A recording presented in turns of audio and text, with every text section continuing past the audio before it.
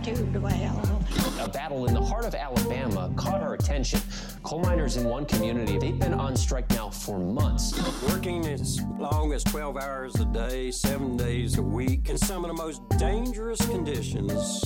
I really think that the labor movement is the single greatest force for democracy in the history of the United States. The story of Alabama is a story of not just resilience, but of militancy. I say no contract, you say no code. No contract, no contract. If we ain't all free, ain't none of us free. You're listening to Alabama's only union talk radio show, The Valley Labor Report, with Adam Keller and Jacob Morrison. Hello, Tennessee Valley. This is the Valley Labor Report. My name is Jacob Morrison, here with my co-host and fellow agitator Adam Keller, and we are broadcasting live to tape, online and on the radio from the heart of the Tennessee Valley, the Spice Radio studio in Huntsville, Alabama. Today, we take a look at the year that was for the show, and we bring you some more best ofs, from child labor to Medicaid expansion and culture war in public schools. We've got clips running the gamut on today's program. If you want to be part of the show today, unfortunately, as I said before, this is a pre-tape, so I cannot hear you or see you right now. However, I would encourage you to send us a text or leave us a voicemail, and we can respond on our next live show on January the 6th. That number is 844-899-TVLR. That is 844-899-8857. If you haven't gotten enough of us by the time that we wrap up here on the radio, or if you just want to see what we're up to throughout the week, you can find us anywhere you find anything online. We're on Facebook, YouTube, Twitter, TikTok, and wherever you get your podcasts, all at The Valley Labor Report. We've also got a website where you can see some of our written work, TVLR.fm, and if you'd like to subscribe to our newsletter so that you get Boss Watch and Last Week in Southern Labor in your inbox every single week, you can send us a note at tvlr.fm/contact. Just a reminder, your support helps us stay on the air. Our largest single source of funding comes directly from our listeners, so if you want to make a one-time or monthly recurring donation, you can go to tvlr.fm/donate to help us keep doing what we're doing. And if you're more comfortable with Patreon, we've got that too. You can go to patreon.com/The Valley Labor Report and sign up there. We do have a small fundraiser going through the new year at tvlr.fm/postage. So if you'd like to make an extra donation in the Christmas spirit, you can go there. We're wanting to ramp up even more in 2024, reach more people, build new relationships, and help bring you all of the most relevant labor news. And part of that is going to be a little letter writing campaign. So we're wanting to raise about $1,000 to pay for that campaign, our printing and postage costs. If you're a member of a union, then please also think about getting your local or international or both to sponsor the show. We could not do it without our union sponsors, and we really appreciate the support. That's right. And let me add a disclaimer that any viewpoints or opinions expressed in this program belong solely to their author and do not necessarily represent any organization or sponsor. We welcome all of our listeners, whether you're on YouTube, Facebook, Unclaimed Mysteries Internet Radio, WVNN, WZZA, WHIV, or through your favorite podcast app. We are proud to be part of the Labor Radio Podcast Network and encourage our listeners to check that out. And I just wanted to take a moment to sort of do some reflections here. It is the end of the year, and end of the year is always a good time to reflect, to think of what went well and what didn't this year, a time to be grateful and thankful for what we do have, and to imagine how things could be even better. It's a time for us to do a reset and to look ahead to the new year with all the potential that entails. I have a lot to reflect on, from the Valley Labor Report to my personal journey to the labor movement as a whole.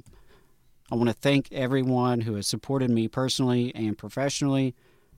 This year has only reiterated for me the need to build and sustain relationships. Thank you to everyone who helps make the Valley Labor Report happen.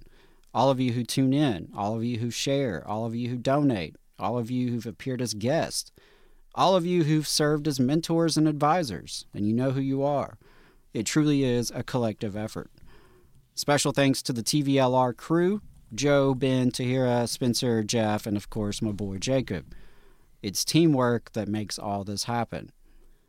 Between buying radio time, renting the studio, paying for labor, it costs a few grand each month for our current operations and output.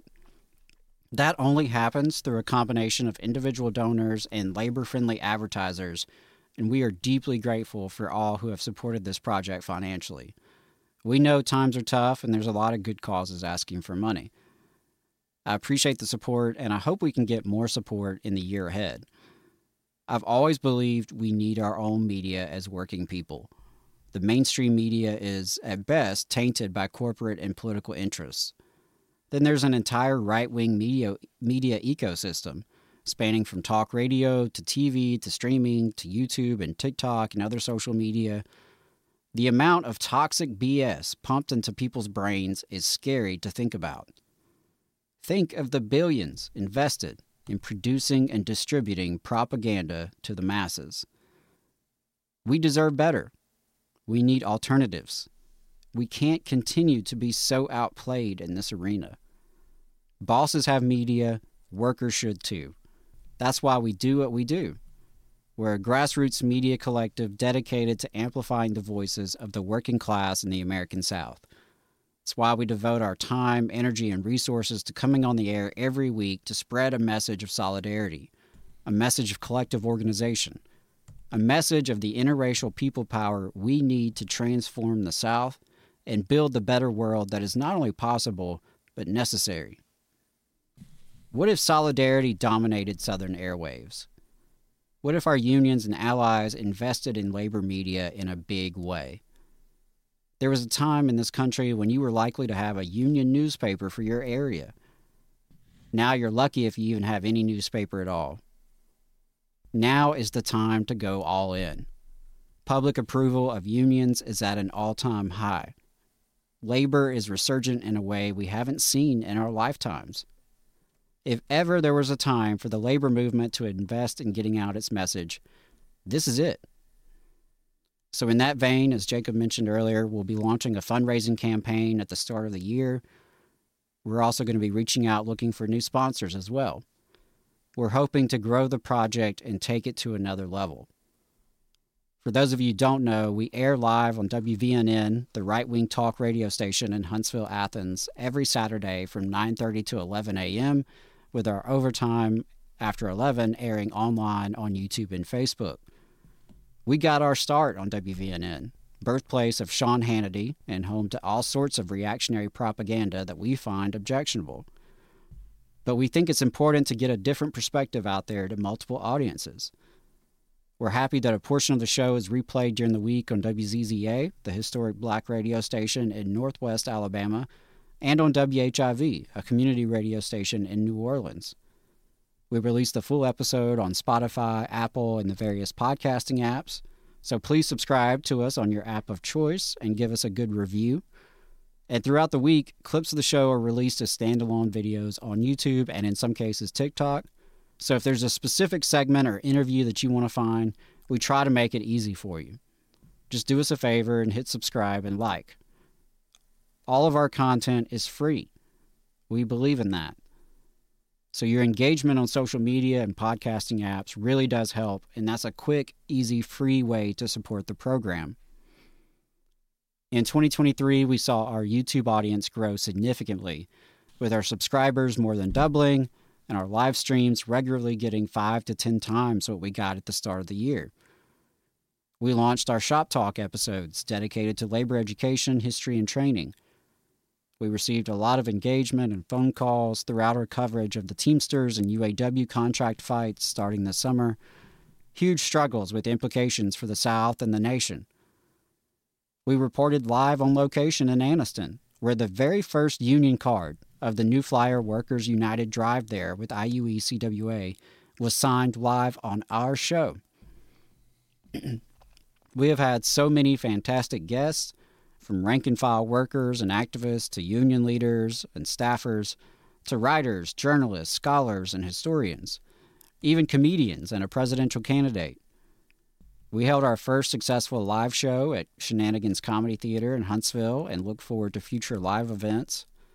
We held a 32-hour fundraiser marathon and raised over $15,000 for striking Southern workers.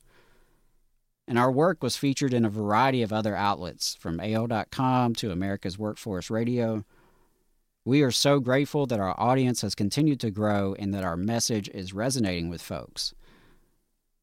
You know, there's going to be a lot of media and political spending in 2024. We hope folks will see the value in this project and what we're trying to accomplish.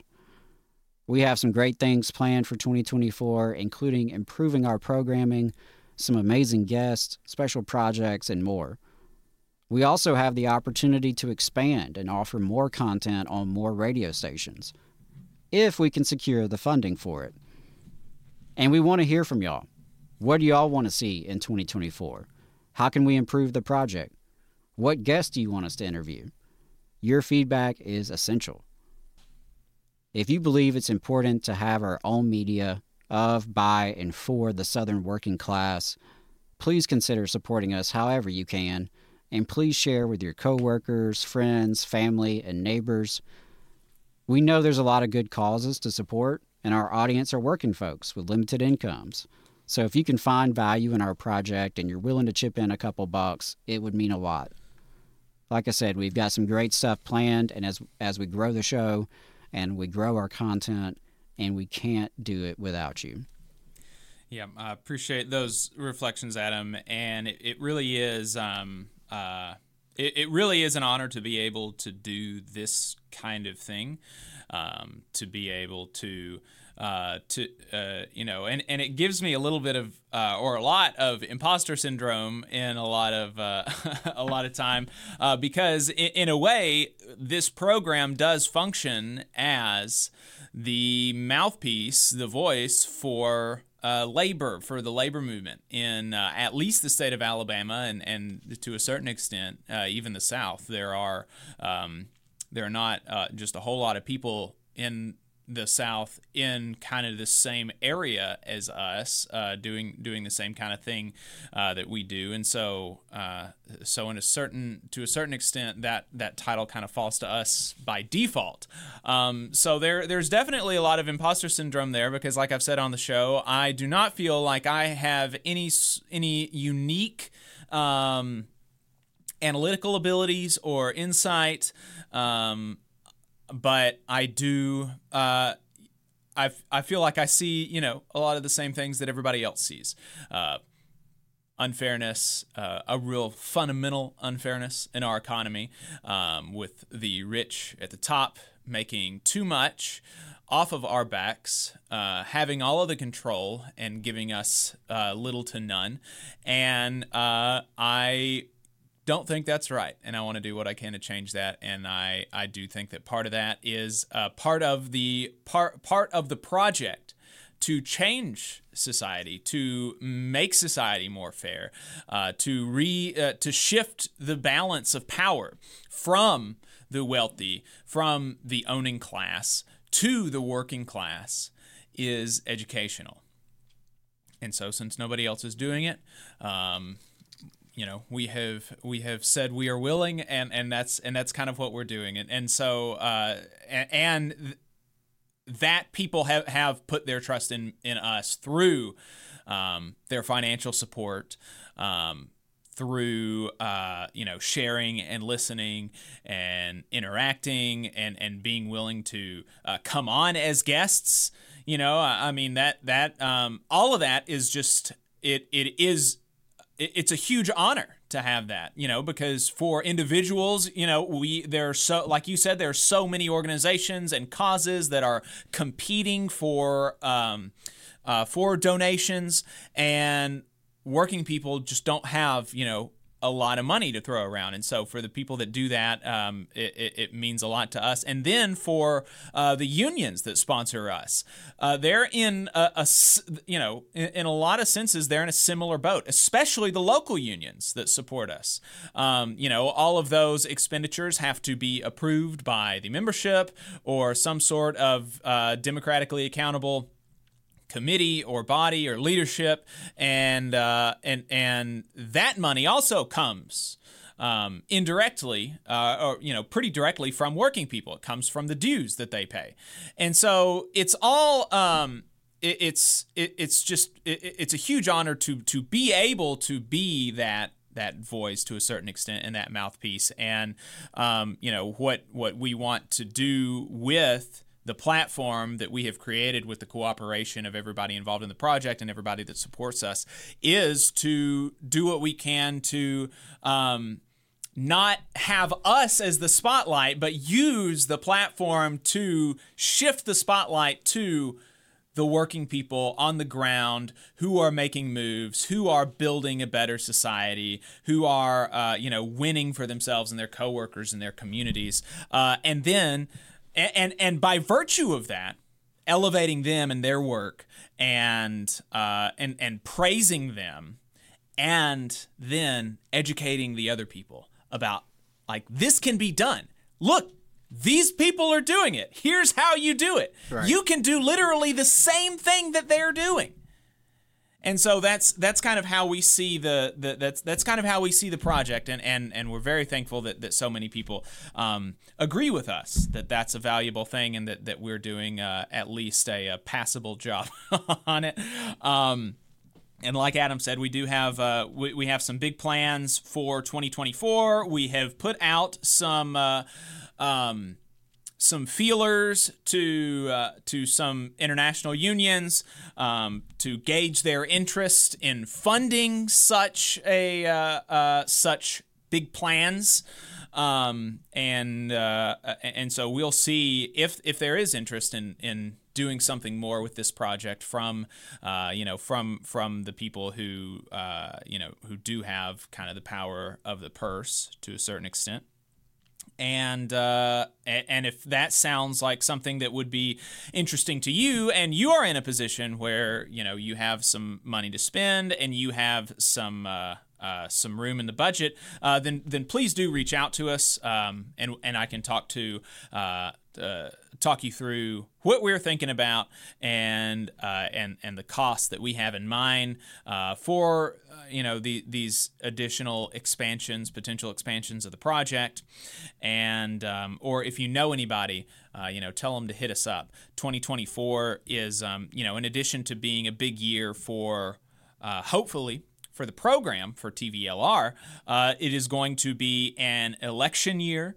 There is going to be just an obscene, genuinely obscene amount of money running around to get people to believe in or vote for this or that thing or person or cause, and so if that obscene amount of money is going to be rolling around anyway, some of it may as well go to folks who don't hate working people. That's kind of our pitch when we're talking to these folks about some of the election spending that's going to be happening, and also it will hopefully be a big year for the labor movement, building on the things that happened in 2023 and the wins that working people were able to chalk up in 2023. We're hoping that that's just the beginning of labor's resurgence in this country,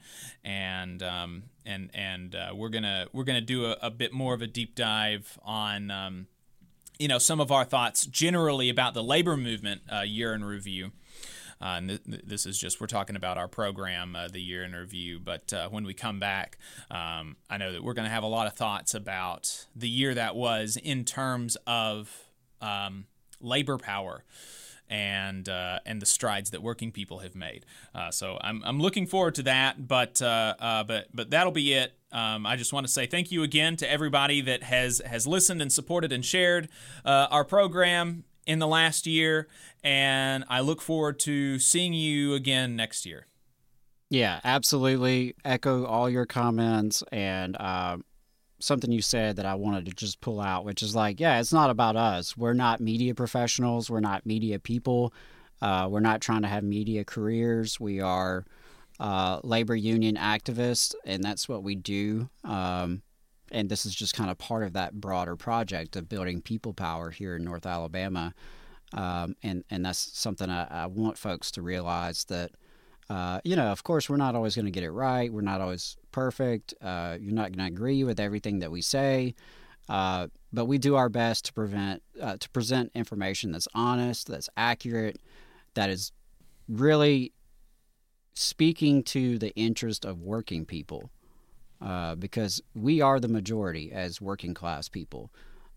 You wouldn't necessarily know that from a lot of the media that's out there, but we try to speak to that, and we try to really unite people around our common interests that we have as working people. And that's what we do outside of this project, right, through our roles in the Labor Council and our unions. And it's what we're trying to do here as part of this project as well. Because, like I said, I mean, the bad guys have media. There's so much garbage that is pumped out over the airwaves. And unfortunately, those of us who believe in solidarity, who believe in working class organization and building a working class movement, we have got to revive media that can speak to our interest, that can educate folks, that can inform folks, that can entertain folks. It's why, we're part of the Labor Radio Podcast Network. It's why we collaborate with other similar projects and programs, and we're always down to do that. So if you're out there and you're doing something similar, you're trying to do something similar, definitely reach out to us. We love to collaborate and just grow this. We need to grow working class media as part of a broader project to grow working class power. And so that's what I want to see for the year ahead, to, like you said, build on these gains. There was a lot of good momentum throughout 2023. We saw some historic contracts. We saw some historic strikes. There's historic levels of organizing happening in the South now, particularly through UAW. And so, I'm just excited about all the stuff we'll get to talk about next year, because we'll have some exciting campaigns to talk about. We'll be able to catch up with New Flyer and Anniston, see how things are going there. That's going to be one of the biggest campaigns in Alabama. And of course, Hyundai in Montgomery, Mercedes in Tuscaloosa, Toyota Mazda here in Huntsville, Chattanooga, Volkswagen not too far from here.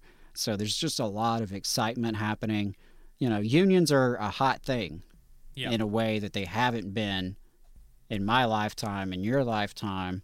And that's really, really exciting to see. The people are behind us. People are waking up to the power that they have when they come together. And so we're just going to do our small part to get that message out there and continue to connect folks and educate folks. Anything that y'all can do to support this is very appreciated. And I agree. It is a real honor. Don't take it lightly. Again, it's not about us. It's just about working people. And advocating for working people, organizing working people, and us coming together to build the better world that we really deserve. Yeah, absolutely. We do not take it lightly. We have several long conversations sometimes about how are we gonna talk about this or that thing, and what would be the best thing for working folks. To how can we allot our time this week? What would be good to talk about? What are stories that we can lift up? How can we be of most value to people? So we absolutely don't take it lightly, and it's an honor. So it's been a great year, and looking forward to an even better one next year. See you then. Benefit Architects has proudly supported union members and union-made products for over 35 years. If you are a federal employee and an AFGE member, you're eligible for hundreds of dollars in money-saving benefits, including group life insurance, dental insurance, and AFLAC insurance.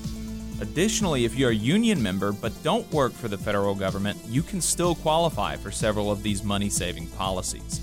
So give Tate Hure a call at 256-215-67 215-617-4569 for details and to enroll. Again, that is Tate Hewer at 256-215-6769. In Alabama, more than 200,000 of our friends and family members are living without health care coverage. Often folks can't stay healthy enough even to keep their jobs. We can fix this. It's time for us to find a way to close the health care coverage gap so that people can remain at work.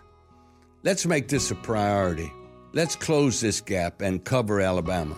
To learn more and how you can help, visit coveralabama.org.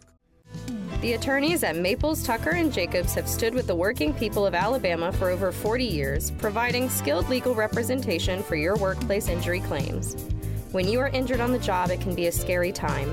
The attorneys at Maples, Tucker & Jacobs have the experience to guide you through the process to make sure that you and your family are properly taken care of and your rights are protected. If you need help, call the attorneys at Maples, Tucker & Jacobs at 855-617-9333 or visit online at www.mtnj.com. No representation is made that the quality of legal services provided is greater than the quality of legal services provided by other law firms. Support for the Valley Labor Report comes from the International Federation of Professional and Technical Engineers Union. Learn more by visiting www.ifpte.org. Attention union members, membership organizations, podcasters, or anyone with a payment processing need. The future is here, and your organization needs to be prepared by working with Unionly. With Unionly, your union or organization can take payments on a mobile device, eliminating processing fees, giving you a better price than other payment processing methods, while at the same time supporting a union-friendly business with a specialized skill set to meet your needs. Your members will thank you when they pay their dues at their convenience without waiting in line to deposit cash or check. Start preparing for the future today by calling 206-595-8631 or visiting unionly.io. Are you looking for a better future, a career that can have you set for life, and to be a part of something that's bigger than yourself? If you are, then consider a skilled trades apprenticeship with the International Union of Painters and Allied Trades. The work of IUPAT is all around us, from the industrial painters who work on the bridges to drywall finishers, floor coverers, the glazers who install the glass in our skylines, and so much more. With an IUPAT apprenticeship, you earn while you learn and receive benefits while learning the trade, including a pension. We provide world-class education free of charge. That's right, no student debt. Our starting salaries for apprentices that graduate is above the national median salary with benefits for entire families. And you have the flexibility to take your trade wherever you'd like in the country to work. IUPAT District Council 77 covers our entire region, so give Adam Booth a call at 205-603-3142 for more information. Again, that phone number is 205-603-3142. Come build a better future with us today and join IUPAT. I'm attorney Tommy Sinyard.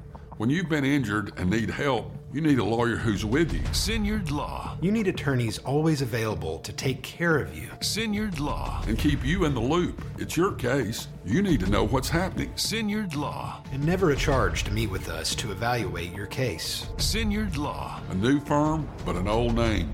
One that will stay with you every step of the way. Sinyard Law, the name with proven results.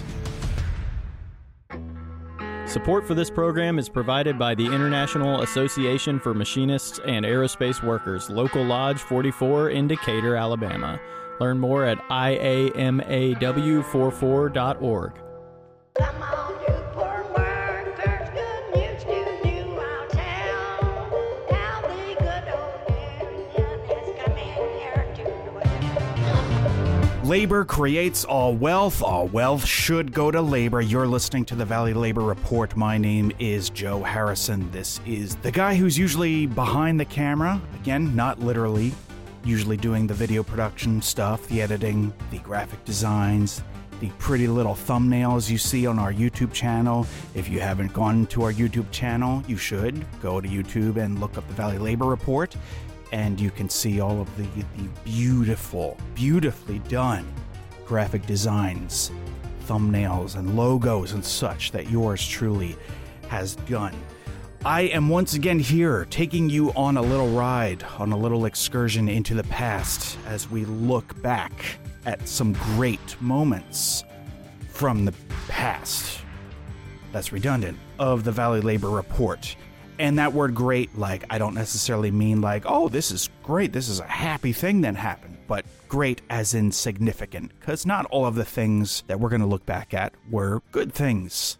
In fact, a lot of bad things, like school privatization and child labor. Definitely not great in the sense that we usually use that word. If you've got anything to say, anything that you want to add, you can send a text message or leave a voicemail, and the boys will respond on January the 6th.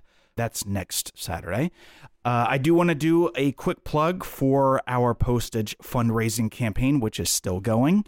Again, we'd like to pull in $1,000 by the new year, which is imminent at this time.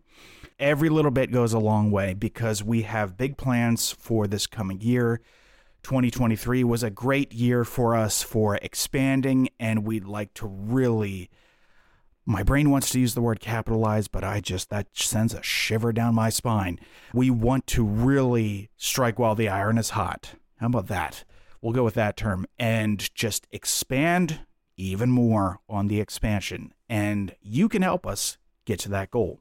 TVLR.fm/postage. If you support what we do, or if you don't, and you're just like, I'm going to be generous to show them, we will accept that.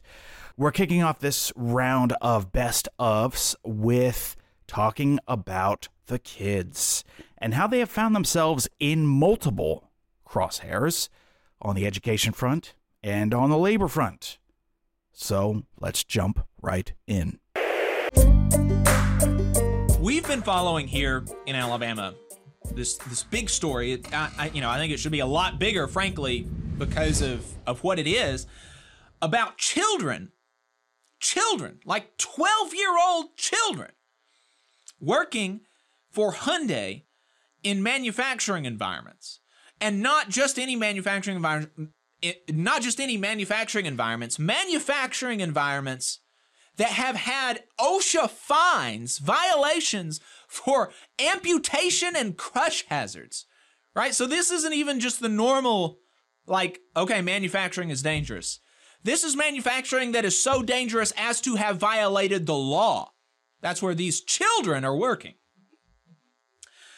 And we've covered this story with, in my view, the appropriate revulsion anytime that we talk about this. There's some, to a certain extent, we want to be like a news thing and we want to do reporting and we do some reporting and we want to be truthful and we want to, relay the facts and not embellish stuff and certainly not make stuff up. But, there's this idea that to be truthful, you've got to be neutral. And that's just... I just don't buy that. I don't buy that. I think that, we're talking about child labor. I don't think it's that important to be like, oh, but, the bosses say it's okay. Blah, blah, right. Both sides, right? And anytime I talk to this story with other people, like in my personal life, when I'm talking, most of the people that I know in my personal life are like conservative. They react the same way that I do. They're like 12-year-old children working in manufacturing plants. That's crazy. Because that's appropriate. That's the appropriate reaction when you hear children working in car plants. The reaction should be revulsion. Okay? I thought we dealt with this 100 years ago.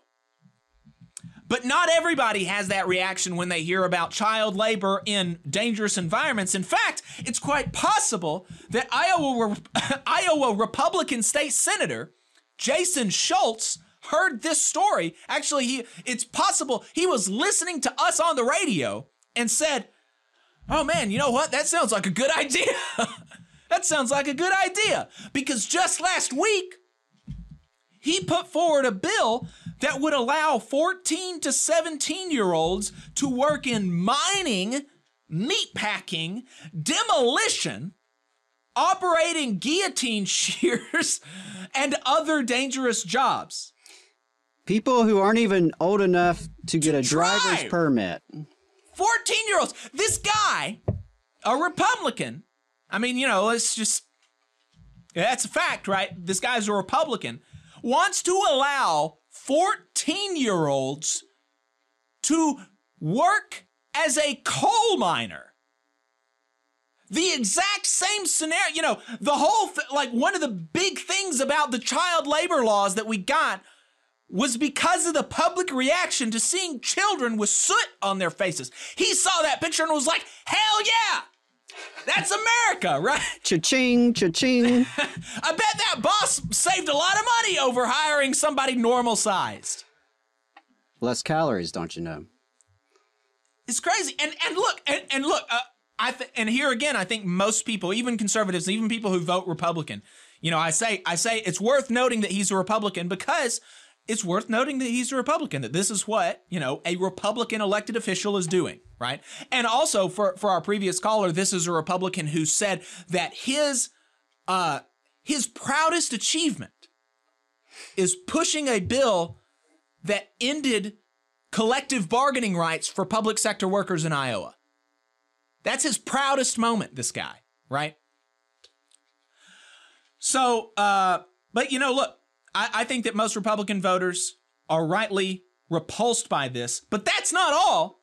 Under his bill, employers would not be civilly liable if the children are injured or killed, even if the accident happened at work due to the company's negligence.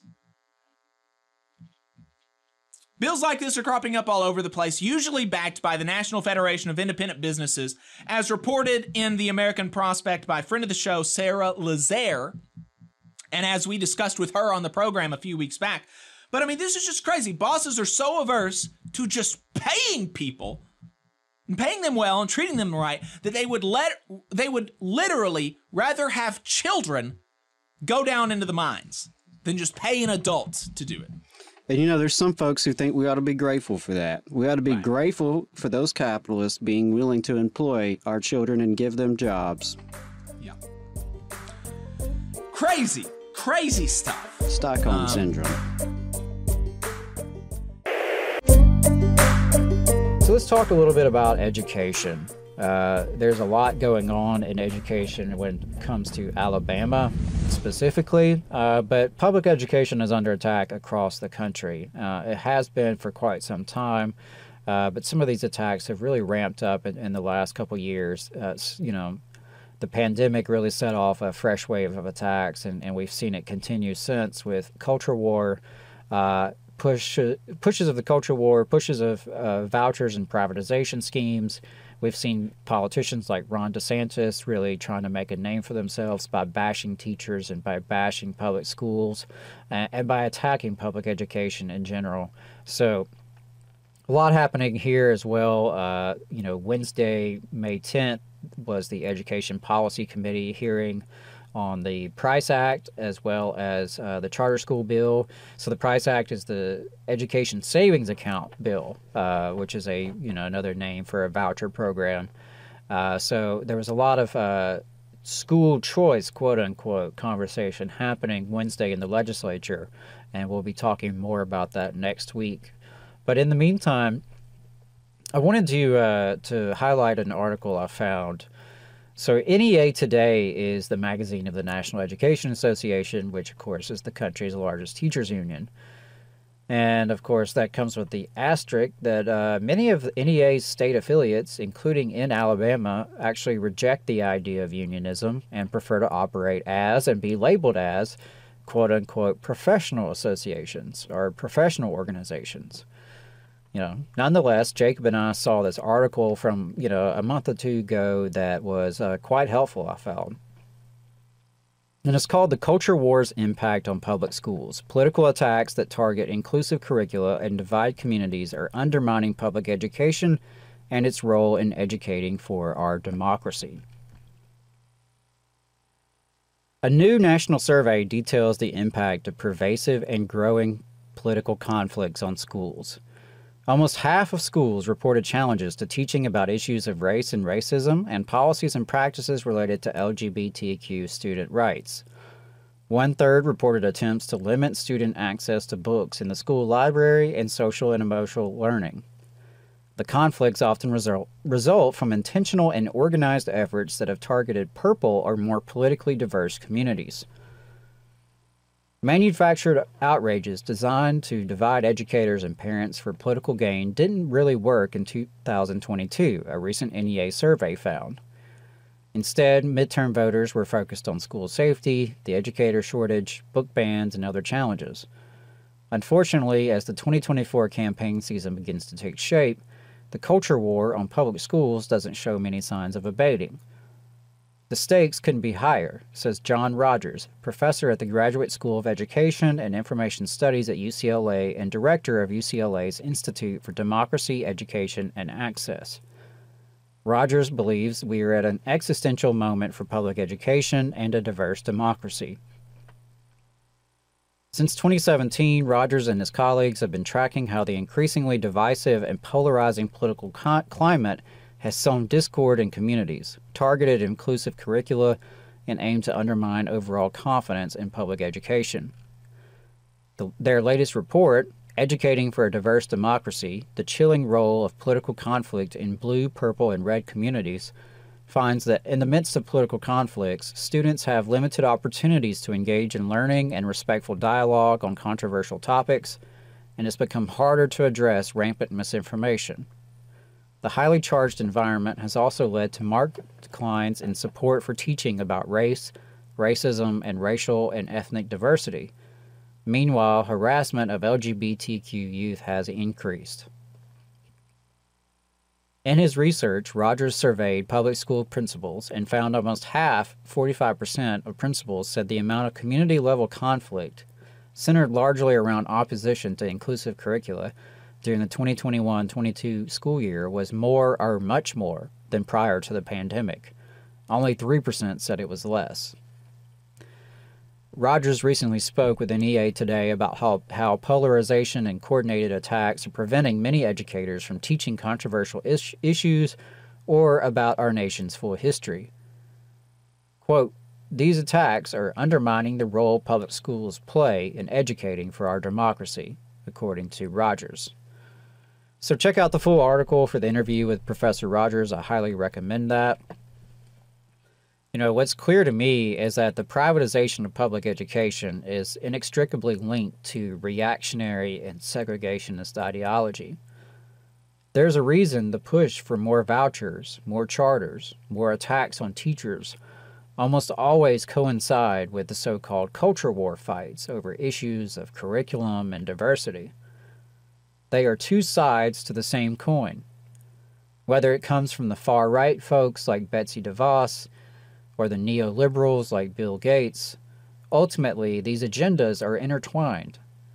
It is the sabotage of public schools, institutions which are critical to the working class communities that they serve.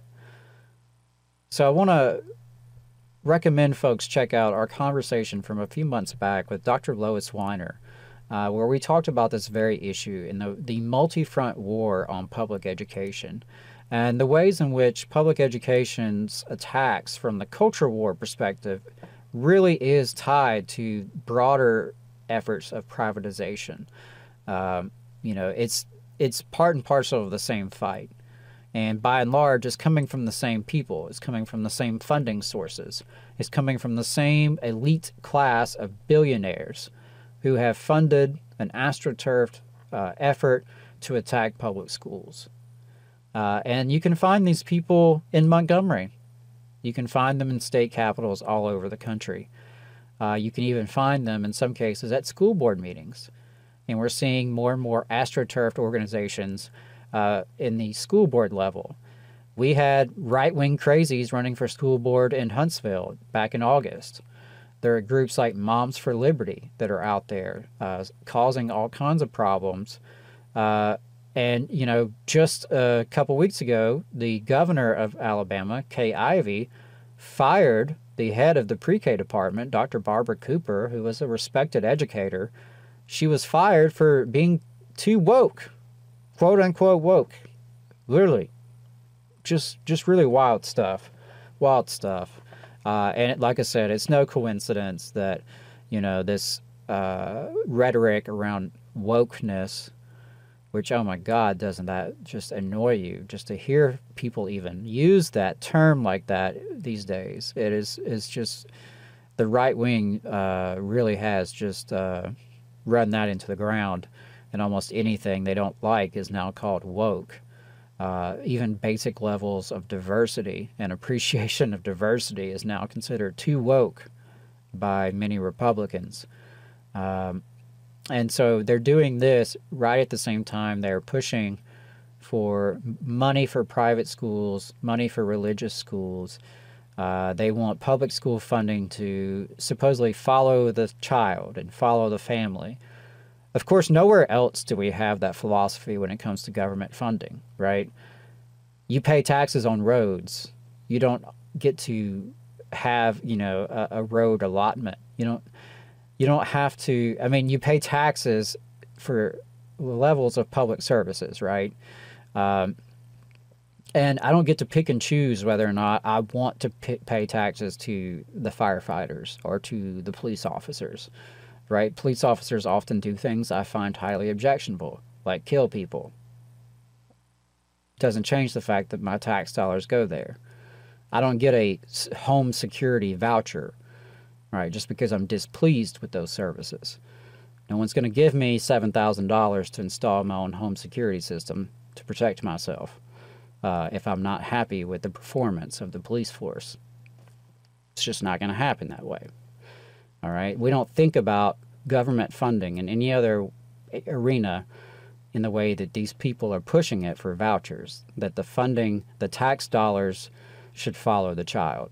And of course, this is a way to weaken public schools. It is a sabotage, because the more they get their way, the more they siphon funds from public education, the weaker the public schools are, the bigger the class sizes are, the higher the teacher turnover is, the higher the shortage among the staffage shortage among support staff, right? The special education aides, the cafeteria workers, the custodians, all the people who support the school system actually functioning day to day. They push this privatization to put more public dollars into private hands. And the more they do that, the weaker our public schools become. And of course, the weaker they become, the more the demand increases for such alternatives like vouchers and charters. It's a vicious cycle. And we'll see. We'll see what happens in Alabama. But unfortunately, there has not been a broad movement to fight back against this stuff. Not that I'm seeing. So, we'll see. We'll see what happens. And we do plan to talk more about that next week. And I hope to pull some clips from the committee hearings so you can hear for yourself some of the garbage that's being discussed down in Montgomery.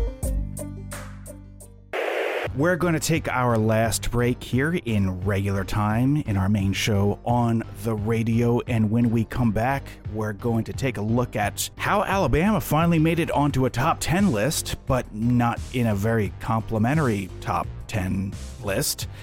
And we look at how our brave state leaders are fighting the good fight against the evils of Medicaid expansion. All of that and more when we return to the Valley Labor Report after these messages. In Alabama, more than 200,000 of our friends and neighbors are living without health care coverage. Often folks can't stay healthy enough to keep their jobs. We need to fix this. Let's close the health care coverage gap. To learn more, visit coveralabama.org.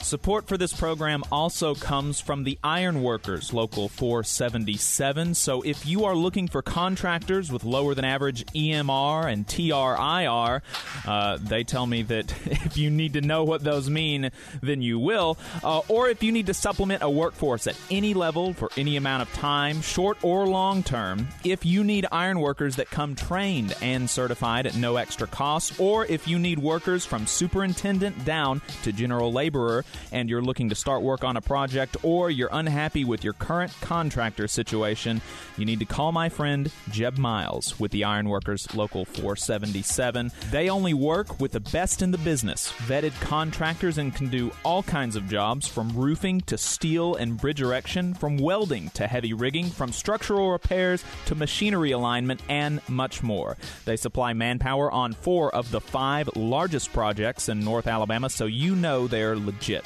If you need good quality, safe, efficient, diligent, and knowledgeable workers on your job, then you need the Ironworkers Local 477. Call Jeb Miles at 256-383-3334 or via email at local477@bellsouth.net, and make sure you tell them that you heard about them on the Valley Labor Report. We're the nurses, firefighters, and claims representatives that help keep our government services running. We respond to natural disasters. We care for our nation's veterans, and we investigate discrimination in the workplace. We are federal and D.C. government workers, and we are proud to serve the American people. Working in more than 70 agencies across the government, we know we can fulfill our mission because our union has our back. Learn more at afge.org.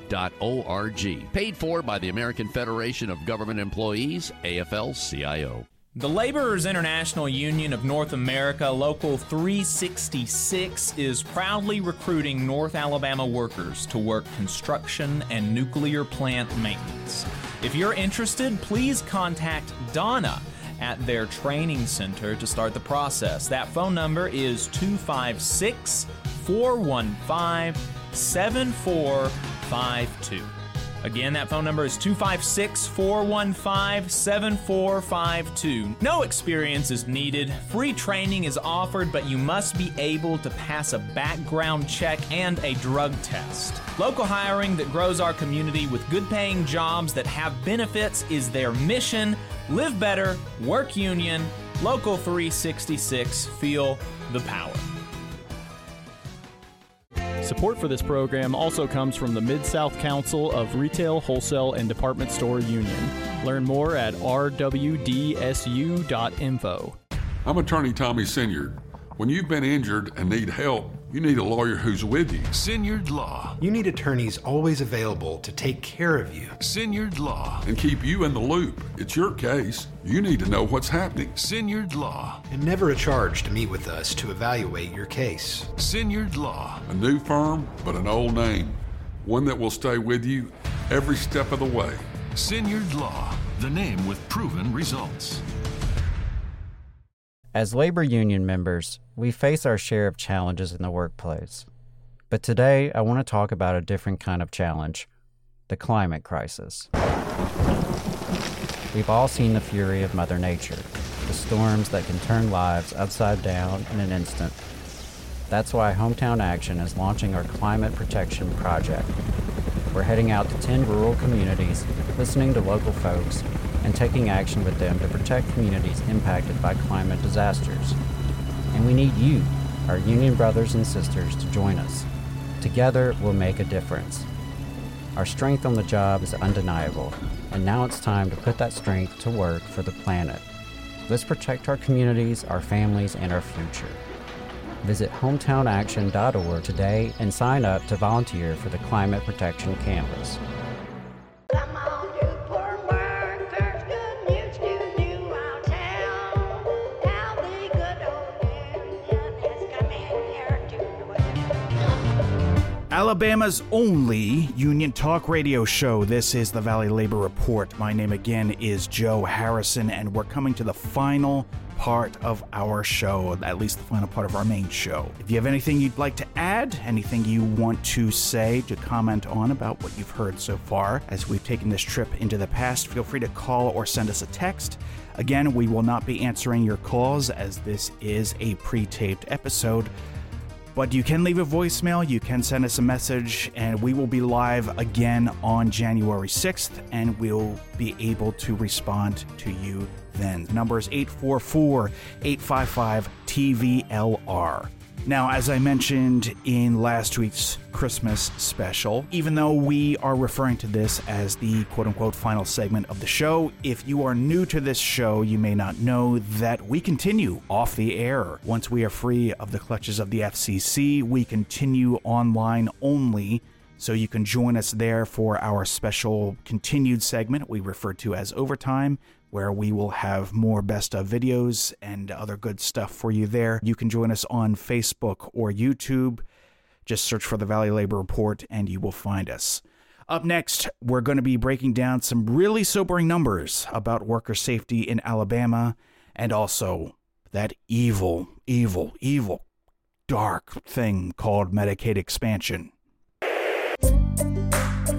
Workers' Memorial Day was yesterday, April 28th. That is the day that the labor movement observes observes Workers' Memorial Day. It's when we remember workers that are killed, injured, or made ill on the job. And it's a day to renew our commitment to fight for strong safety and health protections. It is set on the anniversary of the initiation of the Occupational Safety and Health Act, which was more than 50 years ago. More than 50 years ago on April 28th, OSHA went into effect. And, you know, it's important to remember that that law was won because of tireless efforts of the labor movement, organizing for safer working conditions and stuff like that. After more than 50 years of OSHA, over 668,000 workers can say that their lives have been saved by its passage. And that's according to the AFL-CIO, right, Adam? Right. But the work is not done. Each year, thousands of workers are still killed. Millions are injured. 100,000 workers every year die because of occupational illnesses. So it's, you know, there's still definitely a lot to do. The AFL-CIO puts out an annual death on the job report that we're going to be digging into here in a little bit. But one of the things that they mentioned here in this is that the Occupational Safety and Health Administration, as well as the Mine Safety and Health Administration, really, they just lack the resources that they need to protect workers. Many employers and workers never even see OSHA in their workplaces. And the GAO, the Government Accountability Office, reports they show that a majority of employers fail to report workplace injuries due to OSHA's limited procedures and penalties that are still too low to be a deterrent. So corporations exploit those weaknesses and create environments where workers are not adequately protected when they speak out against unsafe working conditions. Black, Latino, and immigrant workers are disproportionately killed on the job, and workers still cannot freely join a union without retaliation from their employers. Absolutely. But, you know, there's some hope. There is some hope, right, Adam? Yeah, I mean, absolutely. I mean, through the labor movement, that's how working people have won safety and health protections, you know, from the shop floor all the way to the halls of Congress. You name it, any safety feature in your workplace probably came from the struggle of workers before you.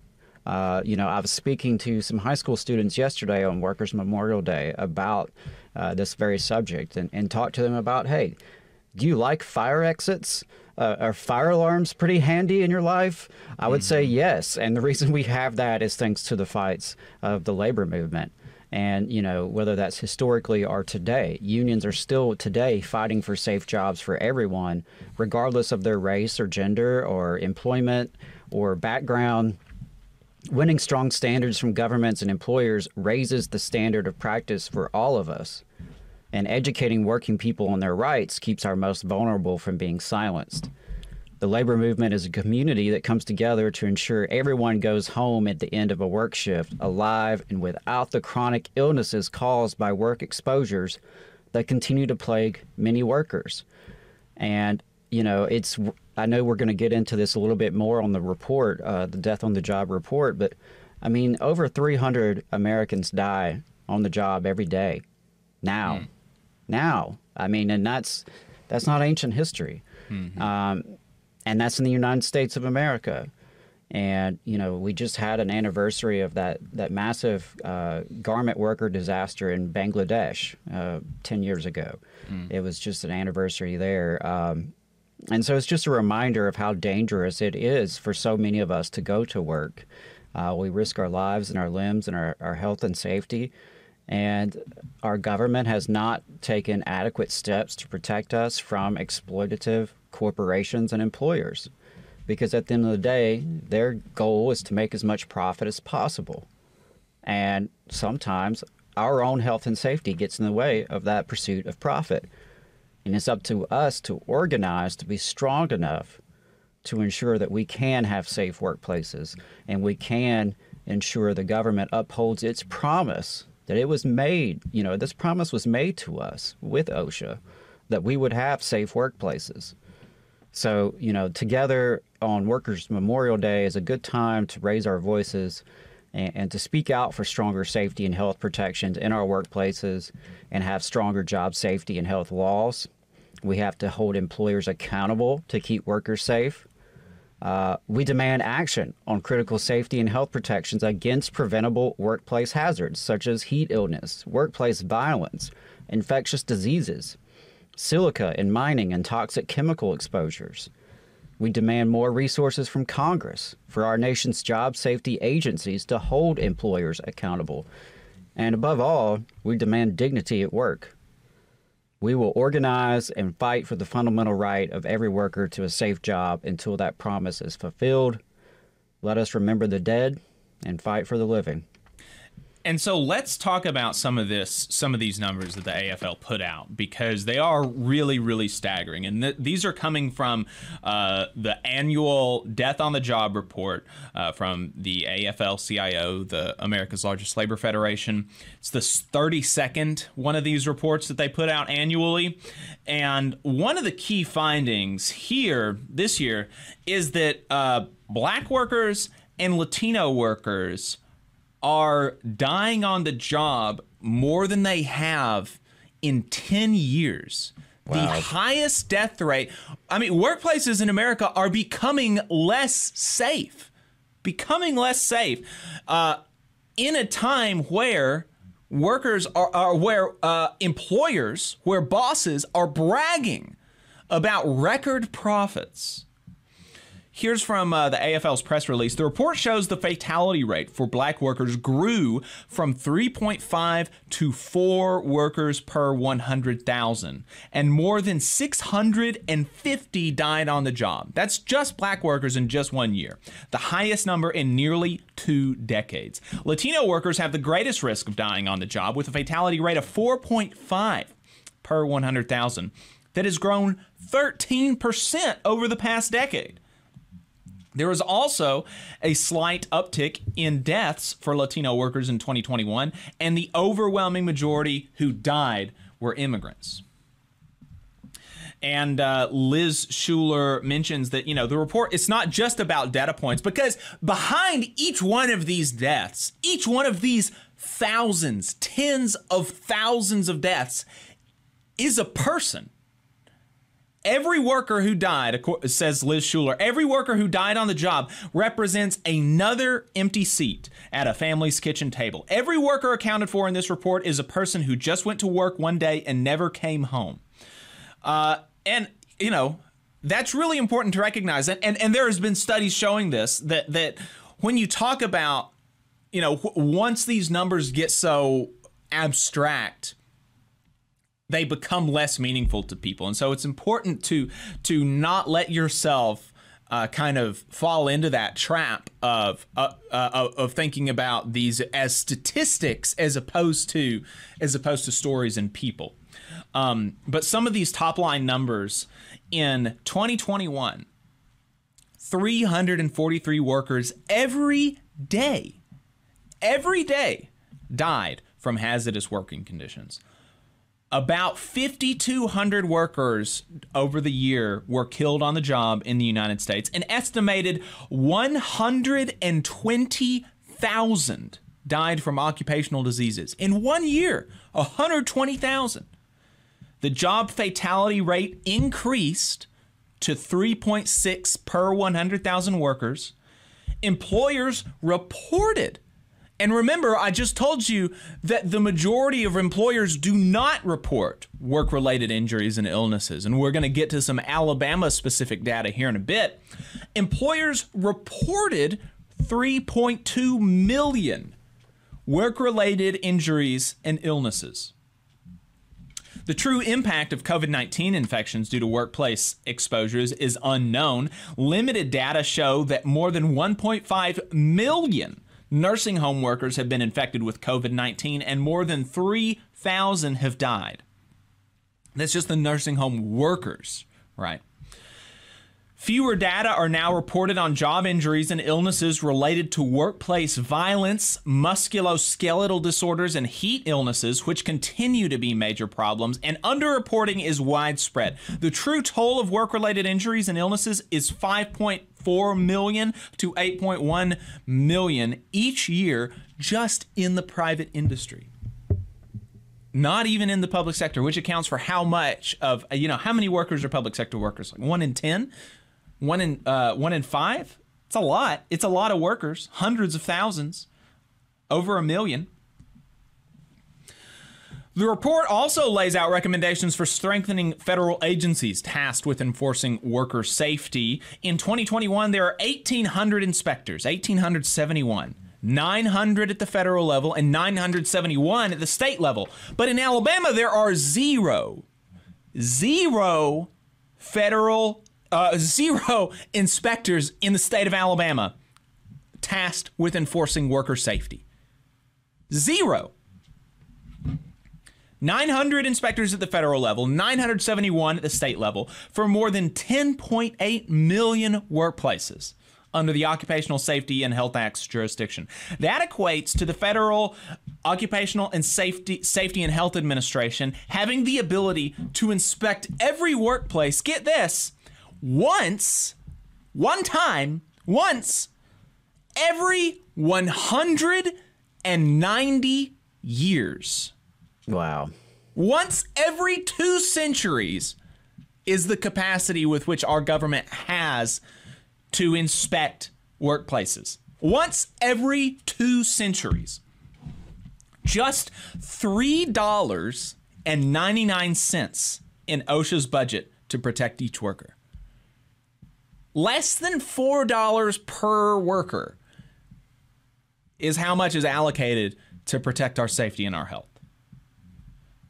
Penalties for employer violations remain too low to be a deterrent, and fewer than 130 worker deaths have been criminally prosecuted. Get this, not just in the last year. I told you that there were 5,000 workers died last year from a work-related accident. 120,000 last year died due to workplace-related illnesses. So having those numbers in your head, I'll give you 2 or 3 seconds. Guess how many how many worker deaths have been criminally prosecuted since 1970? With those numbers in your head, 5,000 workers died on the job last year. 120,000 died from workplace-related illnesses. 130 worker deaths have been criminally prosecuted since 1970.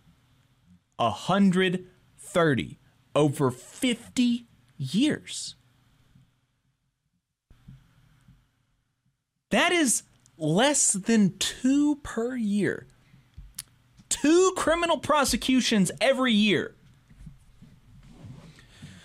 When we have tens of thousands of workers dying because of their boss's neglect. AFL Safety and Health Director Rebecca Reindl says that the federal agencies responsible for safeguarding workers were created for a reason, and it's past time that they receive the funding and staffing they need to create and enforce worker protection standards.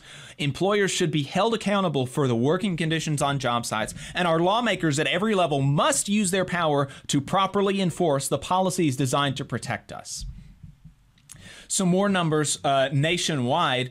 The industries with the highest fatality rates in 2021 were, first, the most deadly occupation in the country was agriculture, forestry, fishing, and hunting, with a fatality rate of 19.5 per 100,000 workers.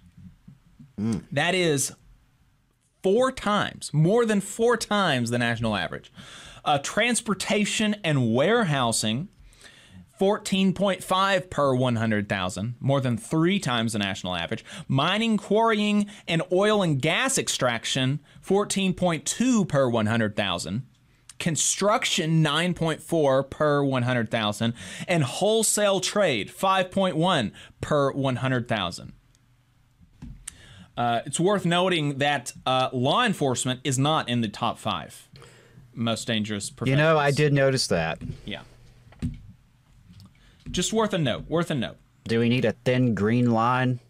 Honestly, to honor the folks in agriculture, forestry, and fishing and hunting. I mean, it's a much more deadly occupation. Yeah. I'm just saying. Miners, transportation workers, drivers, they don't get any kind of special hubbub whenever they die. So let's talk about Alabama. I already said in Alabama we have 0 people. None. Nobody in the state of Alabama who cares, ostensibly, about law and order. Nobody tasked with enforcing workplace safety and health standards. Nobody. There are 27 federal inspectors assigned to Alabama, which gives those federal inspectors the ability to inspect every workplace in Alabama once every 150 years, once every century and a half. In Alabama last year, 111 workers died because of workplace injuries. 32,600 workers died of workplace-related illnesses. We are among the top 10 most deadly states for workers.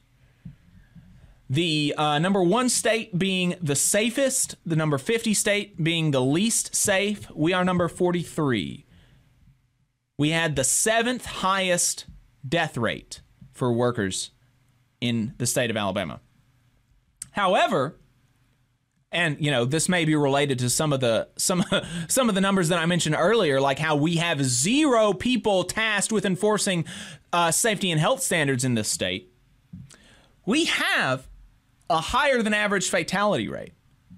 I just told you, it's among the top 10 most deadly states in the country to be if you're a worker. If you're a working person, Alabama is one of the top 10 most deadly states. However, our illness and injury reporting, the number of illnesses and injuries reported by employers in the state of Alabama is lower than the national average. The math isn't really adding up there. Yeah, the math is not mathin' there. The math is not mathin' there. Really, really gross stuff. I guess, should we be surprised to see Alabama rank in the bottom 10 yet again when it comes to our quality of life? Yeah. We have seen throughout the history of the state of Alabama that our state government does not care about working class people. It has made it a priority to support employers and at the expense of employees. That's why we have 0 federal inspectors. We have legislators who are now poring over pre-K textbooks to see if anything is too quote-unquote woke. Right. Yet we have 0 people who work for state government in this state who are supposed to look at safety and health of working people, which is the vast majority of Alabamians, right? The vast majority of Alabamians are working class. We don't own anything. Maybe we own a car, perhaps, at most, But most of us don't own anything. We don't live off profits. We don't live off rents. We don't live off dividends. We don't live off interest. We live off our wages. And yet our state government cares so little. But this is the result. Yeah, zero work inspectors, but we have a lot of woke inspectors. Right? Yes, we do. Yeah, so really great use of resources of state funds. Medicaid expansion is that's a perennial topic of conversation in Alabama politics. It heats up especially, it heats up at the beginning of every legislative session, but especially at the beginning of a quadrennium, which is when legislators feel the least heat from their constituents and, importantly, from lobby groups. It's why we're going to see a big school privatization push this session, because parents and teachers have the least recourse right now. But it is also why we will hopefully see a big push for Medicaid expansion this session, because the big lobby groups and the conservative AstroTurf organizations that oppose giving health care to Alabamians are going to have less leverage over those incumbents that might vote normally, if they just voted their conscience, they would vote to give their constituents health care, perhaps. But during an election cycle, those big lobby groups and conservative, just really anti-human organizations, right? I mean, if you're talking about not expanding Medicaid, that is just really an anti-human position, right? Because it results in the deaths of people. It results in the deaths of people, the economic devastation of communities, because it allows rural hospitals to close, and it cuts jobs. I mean, it's just really an anti-Alabamian position to be anti-Medicaid expansion. But so some of the ghouls in Montgomery, they're trying to preempt any conversation about expanding healthcare access in Alabama. And State Senator Chris Elliott, he is the one at the forefront. He is one of the folks at the forefront of this anti-Alabamian campaign last week on the Jeff Poor Show. He said explicitly that he opposes Medicaid expansion because he reckons that if people don't have literal death hanging over our heads, we won't work. He says, quote, "I'm adamantly opposed to expanding Medicaid. When we make it easier for people not to go to work, guess what they do? They don't go to work."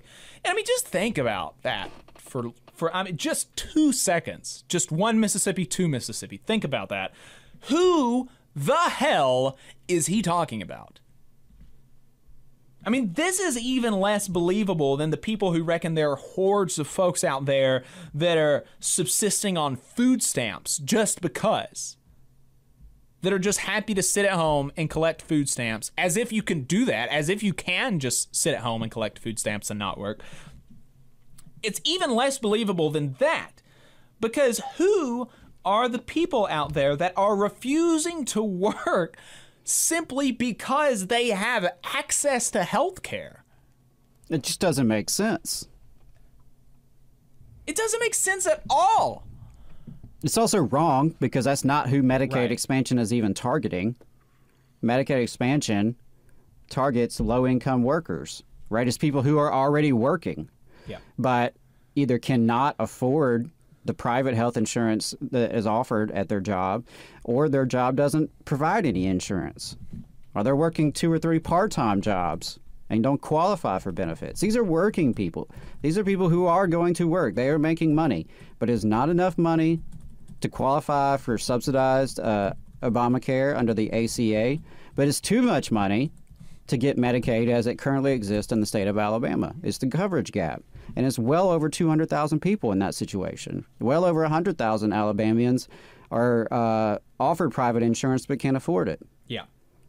Over 300,000 people would benefit from Medicaid expansion directly. Not the knock-on effects, not the family side effects of having... the family side effects of your loved ones not dying. Right. Turns out it's great to get treatment when you're ill. God, when you have injuries, man. It is great to get assistance. Wow. So, yeah, he's wrong. I mean, he's morally wrong, first of all. But, aside from that, his comments aren't even related to Medicaid expansion that's on the table. It has nothing to do with that. Yeah.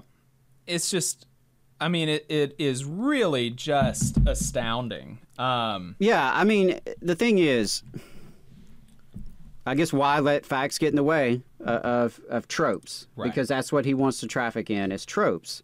Right. And he doesn't want to pay attention to the facts around Medicaid expansion, which would make it easier for people to go to work and easier to stay working.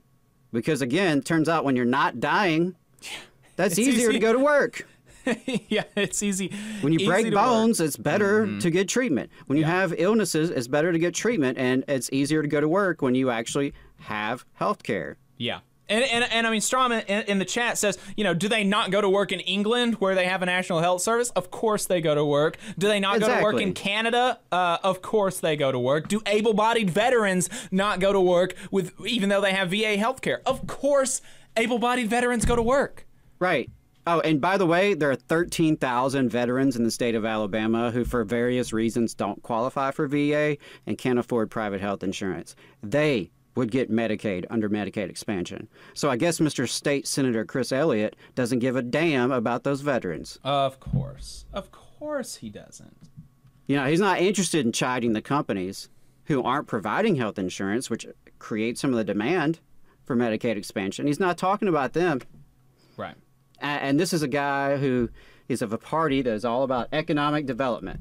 Jobs, jobs, jobs. You remember that? Mm-hmm. There was literally a sign for Republicans that said jobs, jobs, jobs. I think that was... There was one that said jobs, not mobs, too, was another one. And yeah, I mean, you mentioned this in the notes, that it would be one of the most significant investments in rural Alabama's economic development in decades. Right. On par, you say, with the community college system and the Tennessee Valley Authority. Yeah, I mean, I really do think if you look at the scale of the impact, right, and the ripple effects from that kind of investment, it would be on par with those two projects. I mean, it would change rural Alabama. Yeah, create thousands of jobs in rural Alabama, allow rural hospitals to stay open, keep communities afloat, because really a lot of these communities in rural Alabama are anchored by the jobs that the hospitals provide. Right. They have, in the same way that they're anchored by the schools, or that in the past they were anchored by, a Ford plant or a GM plant or something like that, right? Or the paper mill in Cortland.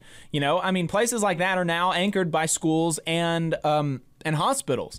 And so in addition to, like you said, the knock-on effects of, just the direct impacts of you not dying, and then the knock-on effects of your loved ones not having a loved one die, there's the economic impacts, which are massive. The jobs, the investment. So much so that there's a lot of research to indicate that it would probably pay for itself. Now, the money, especially the upfront cost of expanding Medicaid is I know a big sticking point, but it's a very minor sum of money compared to the budget. There are many ways they could raise that money. They have been given many ways by many interest groups, by many citizens, many ideas on how they could raise the money. And that's assuming they end up having to really pay much out of pocket at all. And I think that's an assumption, because the economic development that would result, the additional tax revenues that would come from this, it makes it just one of the most sure bet economic development programs that Alabama politicians will ever get to pick from. Right. They don't treat it that way, but it is. Exactly. That's and so the takeaway here is that either this guy is lying or he just has contempt for you, right? I mean, because that's his main argument. It's contempt for Alabamians. It's not even that he doesn't even make the case, really, that it would cost too much. It wouldn't, of course, and like we said, it would create jobs and it would be good for the economy in the area. But it's just that he has contempt for you, and he reckons that you should have just literal, actual death hanging over your head before you contribute to society. And I pulled this clip from I was just going to do this segment, but then I actually listened to the segment where he was interviewed on the Jeff Poor Show, and I was like, I have to talk about this. I have to play this because I want you to actually hear his words, because he doesn't only want literal, actual death over your head. He wants it over your children's head, too. Let's listen to some of this from his appearance on the Jeff Poor Show. It's reasonable to say you see a lot of the larger business folks and the hospitals in particular are starting to put on the show about Medicaid expansion. The Public Research Council of Alabama is starting to make its rounds about the benefits of Medicaid expansion and how important that is. I'm adamantly opposed to expanding Medicaid. I think it's going to be very expensive and put a huge burden on our budgets. But I think the underlying issue that nobody likes to talk about is it changes society. When we have more people on the dole that don't have to go to work in order to get health insurance, we end up wondering, why is our labor participation rate so low? And the answer is because in Alabama, half of all the children born in this state are born into Medicaid or CHIPS on the government dole. Half. And when we All right, I got to stop it there just to point out half of Alabama's births are on Medicaid, okay? So he is resentful for that. Yeah. Rather than asking the question, why is it half of the people in the state I've been elected to represent, why is it half of the births are qualifying for Medicaid? Because he knows damn well Alabama is by no means New York or California. Right, Alabama is by no means the most, flexible or broad or liberal Medicaid program, even for pregnant mothers, even for teenage pregnant mothers. So why is it that mothers in our state are so poor that they qualify for Medicaid? That's not the question he's asking. Right. I'll continue. Make it easier for people to not go to work. Guess what they do? They don't go to work. And that's my concern, is that our policies change society and the way families function overall. Well, I tell you what, I hear that. I don't know anybody, at least on the Republican side of the aisle. Obviously, there's Democrats that are in favor of it, but no one's out in front of this one. And this is a big one. Maybe it does come up, but who is going in their right mind on the Republican side of the aisle is going to lead that charge? Who in there, just stop that for just a second. Just who in their right mind on the Republican side of the aisle would dare vote to ensure that their constituents have health care? Right? Like, that's so removed from what Republicans want to do. Like, Jeff Poore has a problem even contemplating that. Like, what, there are Republicans that care about poor people? No, I don't think so, Chris. I don't think so. That would be ridiculous. They couldn't be Republicans if they cared about poor people. Yeah, and the other thing I got to say there, I have to go back for a second. I mean, about the half of births being covered by Medicaid. So would you propose they not be covered by Medicaid? I mean, is that really the logical conclusion here from Senator Chris Elliott, is that we shouldn't cover them at all? Right. So, I mean, what does that mean? Yeah, I mean, do you look back fondly on the Gilded Age? Do you look back fondly on an era before Medicaid and before any social services at all? I mean, maybe there'll be a rise in innovation from the churches and the poorhouses and the soup kitchens and the charities who are going to take the place. Well, I think he's about to answer your question about does he wish that these children weren't covered. That's right. He sure will. I just know that I am starting to hear it more, and you and I've talked about this before. You start hearing these little conversations over here from Republican business leaders, and I just it's free money, there's nothing is free money, and again, there's a huge cost to society when you don't have to get out there and work to make sure your kids have health insurance. You don't have to get out there and work to make sure your children you have coverage for your children to be born. It's a scary place to go. I think it undermines the fabric of our society. I've heard of employees that say, "Oh, I'm not getting married to to somebody I'd otherwise get married to because I can stay on this free state health insurance if I don't do that." That's a state policy that is bad for Alabama and bad for. It's a scary place to go to ensure that regardless of income, mothers in Alabama can give birth. It's a scary place to go to ensure that regardless of their parents' income, the children will get the care they need.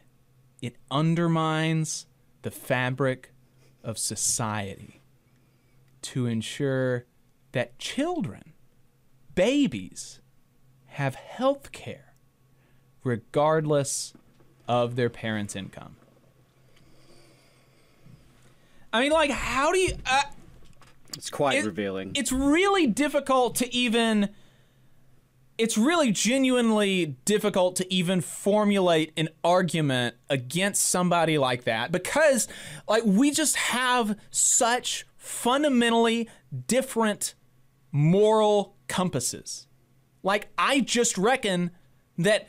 I reckon that even if your parent is one of these hypothetical, imaginary, no-good layabouts, that you should still have health care. If you're a child, even if your parent is a no-good layabout, you should have health care. And I don't know how to argue that point to people like this. Like, I don't know how I convince somebody that doesn't think that should be the case. I mean, it's just, we just have totally, just vastly, and I think that my opinion is in line with even the majority, the super majority of Alabamians who are, the voting Alabama. I mean, of course, most registered Alabamians don't vote, and then most of them don't vote for Republicans. I think it's only something like 26% of the eligible voting population votes for Republicans. So, but I think even among that group, I am with the majority of people that say that regardless of parental income, your children should have health care.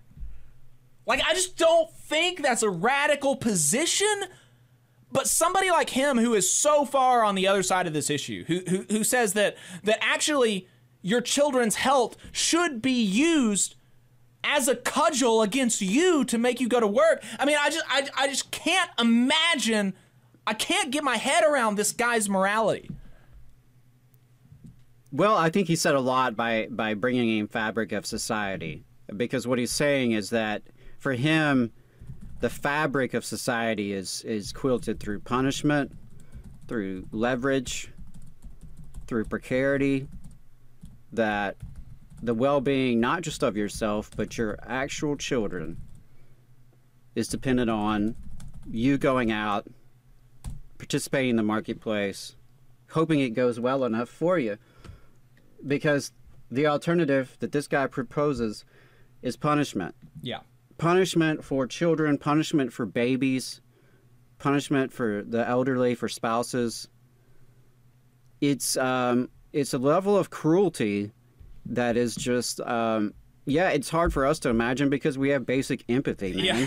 I mean, we don't want children to go sick. Even if their parents are layabouts. Like, I don't care what a parent is. I think that the number of people who would actually fall into that, or just like genuinely like immoral, lazy layabouts, I think that the number of people that exist like that are vanishingly small, but I think even if they have children, their children should have health care. Right. Like, I don't care if that person is the worst person is a murderer. on earth.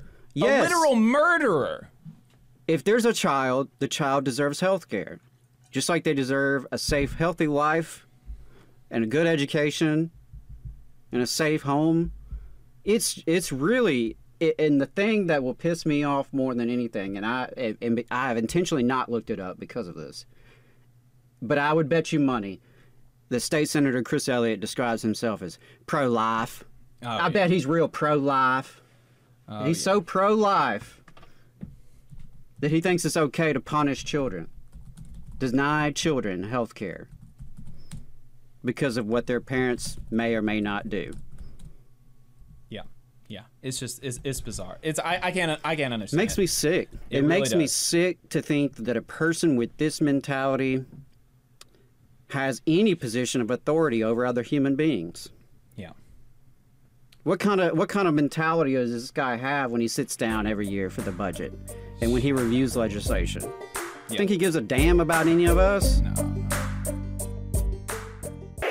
All right, everybody, that's going to be it for us today on the radio. As always, we really appreciate you joining us. And if you would like to stay with us for our overtime segment off the air, please go to Facebook or YouTube, look for the Valley Labor Report, and we will be continuing the show off the air, taking a look back at some of the biggest labor stories of 2023. Specifically, the UAW and the Teamsters, so you'll definitely want to join us for that. For the rest of y'all, thanks again for joining us, and be sure to join us again next week as we return to our regular live broadcasting. So thank you again for listening. I hope you all have a great new year, and as always, all power to the workers.